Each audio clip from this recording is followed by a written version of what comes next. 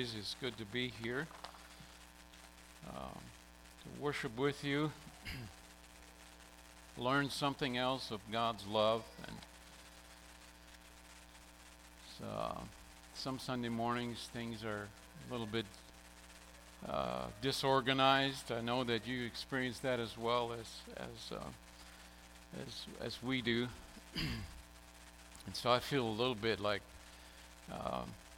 Not sure how this is all going to come out because, as you see, I have the easel thing, and I'm not sure if this is the right marker or not. Does anybody know if this is okay to use? It says a highlighter, and can you see that all right? Okay, so anytime I get a little bit too far away from this area, I get a little bit out of my comfort zone and I get nervous and shake, like this. But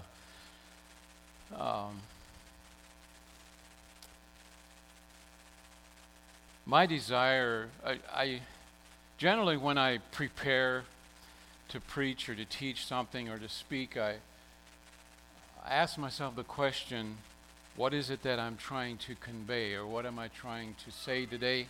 What do I want you to learn? And I think what I want to say to that is that the value of God's love. And I think maybe I speak about that a lot, or I have it a part of a message whenever I do preach, because I just can't get enough of it.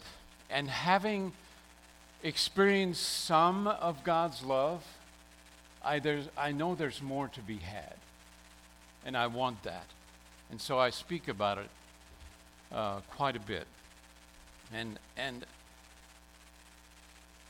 I can't deny what I believe.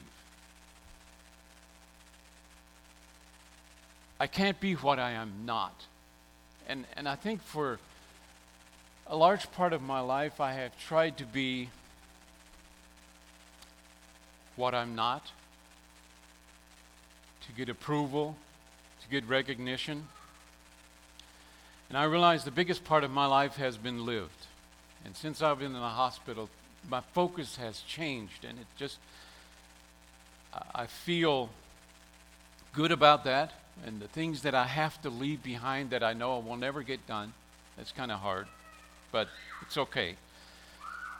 And so my desire today is to just convey more of the value of God's love. And one of the scriptures that we had in Sunday school I really liked, and I wanted to share that with all of you, is Colossians chapter 2 and verse 2. And we read it this morning. Didn't specifically talk about it, but that's okay. But here it says, "My purpose is that their hearts, joined together in love, may be encouraged." Paul writing here, and then he says, "May they have all the riches of the full assurance of understanding, leading to a true knowledge of the mystery of God, which is Christ." That's what I strive for anymore. I want more of that, and it seems like I'm experiencing a more of a peace when I shift my focus from what I want to accomplish to what God is doing, and stop and look and listen. In other words, I want to yield more to what God is doing. And when we yield, it's like at a Y or at an intersection, or if we come up to a train track or railroad track, we yield, we stop, and we look and we listen. And I think that sign used to be on most railroad crossings, and I don't know if it still is or not, but it has that cross where it says railroad crossing. And it's not like we sometimes we do. We just slow down and then just zoom across because there's nothing coming. But the value of stopping, looking, and listening is much what I am beginning to do more of when I think about God and of who He is and what He is doing. And it requires that we yield to Him. And so today, kind of What I want to write down, I'm going to ask you, in your conversations in life with people, has there ever been a conversation that you had with somebody and they shared with you why they don't go to church? I don't go to church because. Are there anyone? I'm going to write them down here. If I can talk. I want to be a little bit interactive with you. Have you ever had anybody say, I don't go down to church because? Full of hypocrites. Yeah, that's the one I had thought of. Hypocrites. I'm not writing very big because I'm figuring you have a lot of conversations. I don't even know how to spell hypocrite. Is that it? Hypocrite? Anything else that you have heard people say? It's not my thing. Good. Not.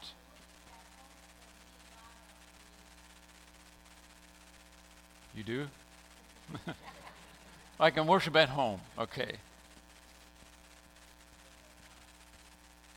Worship at home. Not enough time? Well, we'll just put down here time. Okay. Those are. And stay at home. Yeah. I've thought of this. Why don't we have once a month, have no church? We just stay at home and have Sabbath. Can we take that up in leadership? And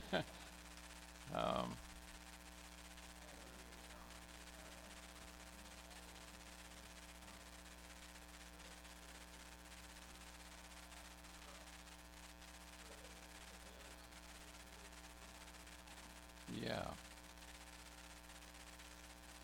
Use Jesus and church as a crutch on Sunday.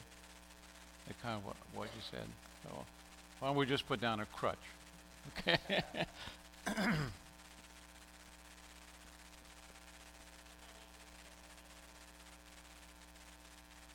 Okay. Clothes. Nice clothes I put down. Wow, I wonder what's that saying. Okay. Nice clothes. Well, those are a good amount of things. And yeah, it's interesting. Well, there's any more that you can think of. Lazy. Good. I don't want to go to church because I'm too lazy.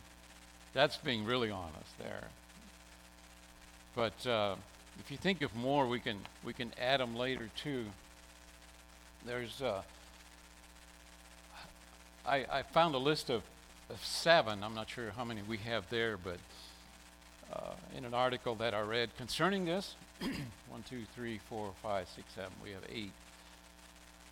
But they also have hypocrisy, and this is comes out of a survey that someone actually did. The first one they had was irrelevant, that the church has become irrelevant, which what they had, what that means is kind of like, it's not my thing. In other words, or we can worship at home. It's become irrelevant because, yes, it's true, you can worship at home, or you can go to somebody else's home and where 2 or 3 are gathered, God is there, right? And another one they have here, God is missing, which is sad. Another one I thought was really interesting was that you're not allowed to doubt. And so there needs to be I think some people will feel like, is there a place I would like to share what I feel like? I just doubt this, and perhaps people make them feel, no, you just shouldn't doubt. You just, believe. Another one was, we're not learning about God or Jesus, and there's no new insights about faith. And the last one is lacking community. And some of these, well, maybe it should be a question of us here at Mount Zion. what of these that we mentioned here and that I read are we not? I think we do really well with community. That's happening amongst us. Could be more at times, but it is happening. And there's we have new insights about faith. As we teach, I feel like Brendan and Austin in particular do very well in showing us new insights. And we are learning about God and Jesus. I think we have that here. God is not missing here, I believe. I believe it's very evident. And the other things that we mentioned here. So, I have a few scriptures that I want to read, and then we'll go into some more questions maybe. I think it's food for thought is my point today too, is just something for us to take home with us, to think about. Personal responsibility in these excuses that people give us, and to not be that, in other words.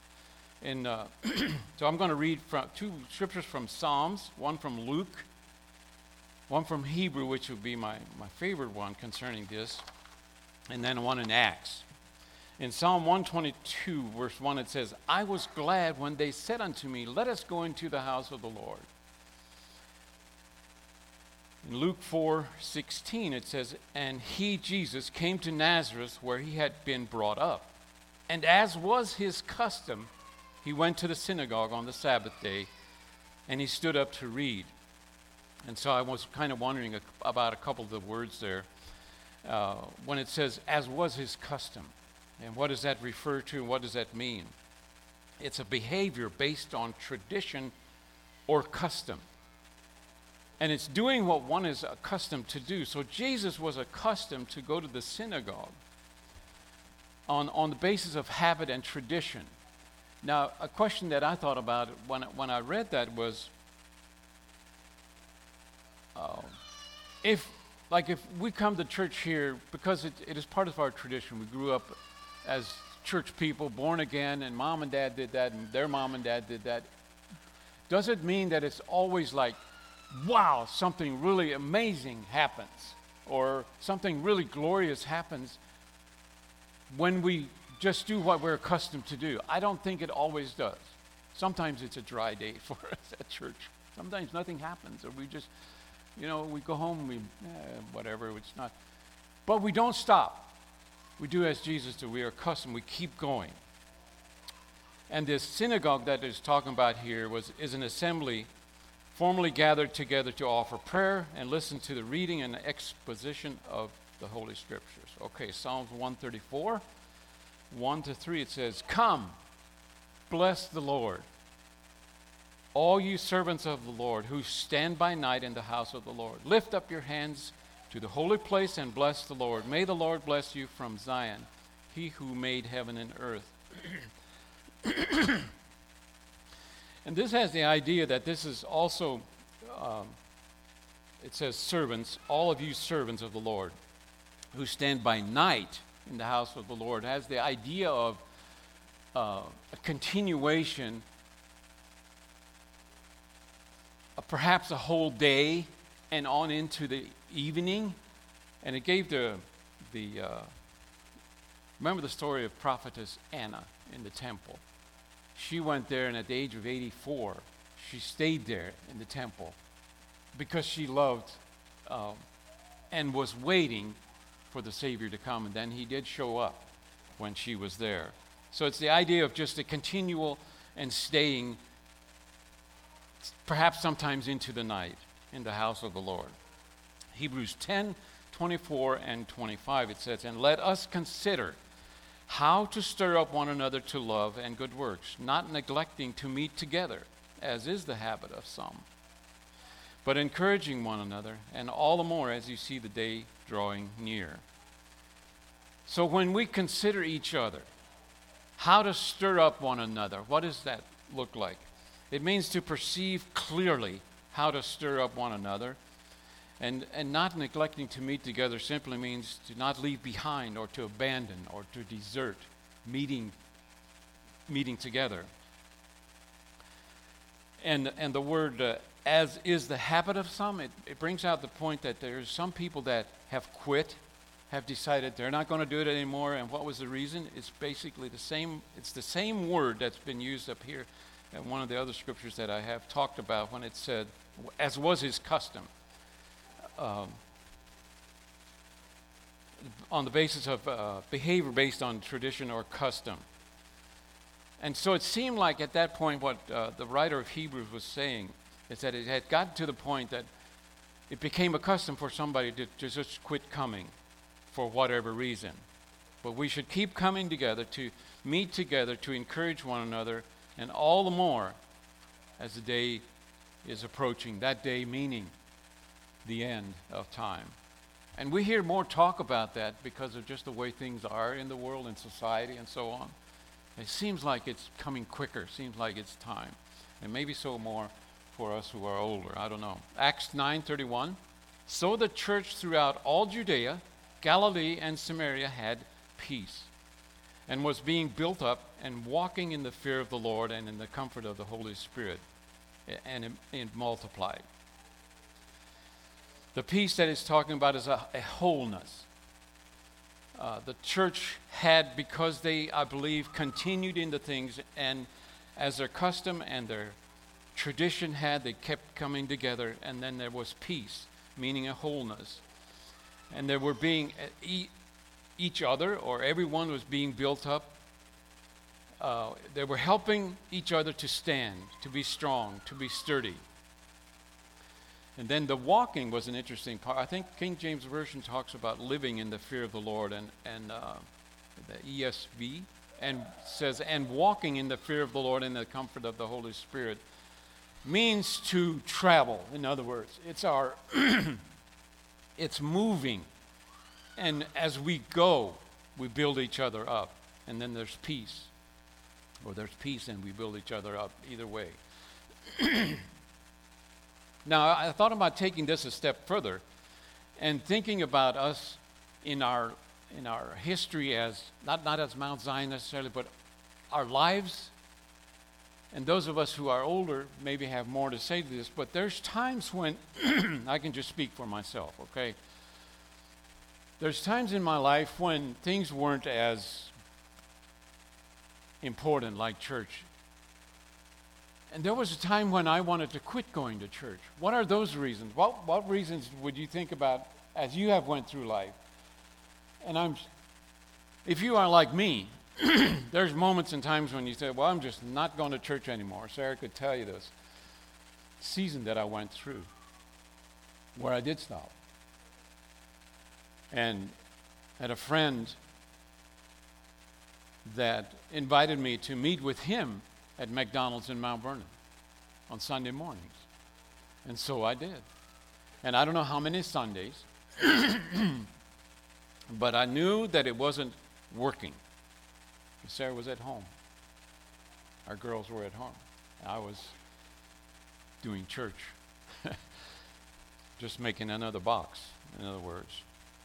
But I think we have all been through, I'm assuming that, and it's a kind of an opinion of mine, that we have went through sometimes times of just maybe not caring, or maybe we were hurt, or maybe we didn't feel like it was safe, or so on.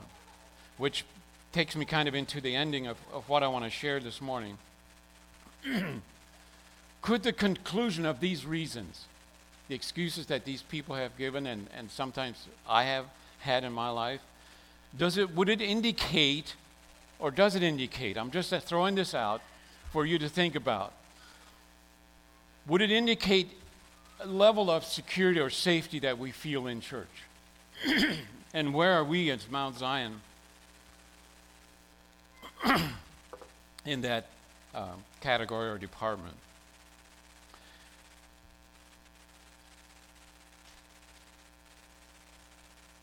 I've I just have some thoughts that I want to share with you. Could Mount Zion, or could we be a place? And I believe we are becoming this, and I want to applaud all of you for being this, becoming this more and more. I think we can be a little better.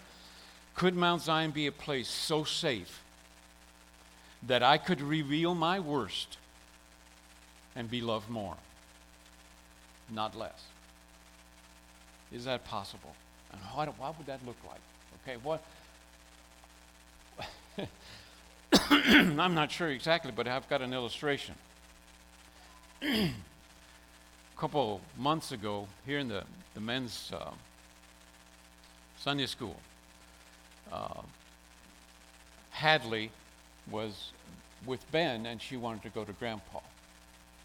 And so, I don't know, Phil, if you, like, you know how we do. We say, come here. And Hadley starts to go towards Phil, and just before she got there, she just hops. And this morning, the same thing happened with Colton. He came out of Sunday school, and when he saw Brandon, he just hopped and went right to him. I don't know if we're going to be hopping here or not, but I feel like it illustrated that Phil was a safe place and Brandon was. And the children know that with their parents. I was just amazed. I feel like a good illustration of, if I feel like somebody, a group of people, is a safe place, I'm attracted to it. I want to be there with those people, with you here. Does our being a safe place or lack of depend on how safe we feel God is? And why do we feel God is safe, and why do we feel that maybe He's not? It has something to do with the trust in Him. And it's a growing thing, I believe, in our lives that we get to. We trust Him more as we walk in the fear of the Lord and in the comfort of the Holy Spirit. It builds. And sometimes I have in the past, I say, well, God is a very safe place, and then I live opposite of that. I have a couple what ifs, and then I'm going to be done. I have one more question that I would like for you to just take with you. And what ifs? What if I know I have worth because of God's choice of fully loving me? What if? I feel I have worth because God's choice of fully loving me. Okay, then I don't have to manufacture a reason to be loved. And then I can instead love you and offer you affirmation and attention. These what ifs aren't original with me. I'm reading a book right now, and have you ever read it? Those of you who read books and love it a lot, do you ever feel like when you're sharing to somebody about the book, you say, I just couldn't put it down. I just had to read it, and I read the whole thing in one sitting. Have you ever said that? Or you get that feeling? This book that I'm reading is a book that I have to put down because I can't get it all. I for sure will not read it in one sitting. That's how I feel about a good book, is when I put it down and I think about and process what I have read. And these are some of the things that this book has. There's more what ifs, but I only want to share with you two of them today. The next one is, what if I know His acceptance of me is irrevocable? Meaning it doesn't change. So what if I know His acceptance of me is irrevocable? Okay, then I don't have to gossip about you in order to build myself up. I can instead protect your heart and build you up. What if? And how can we get to that point where this what ifs is absolutely true of my heart, and it is absolutely true of how I act and respond and react and how I function? That's where I want to be. The question that I want to leave with you is, could Mount Zion be a place where people lose the reason for not going to church?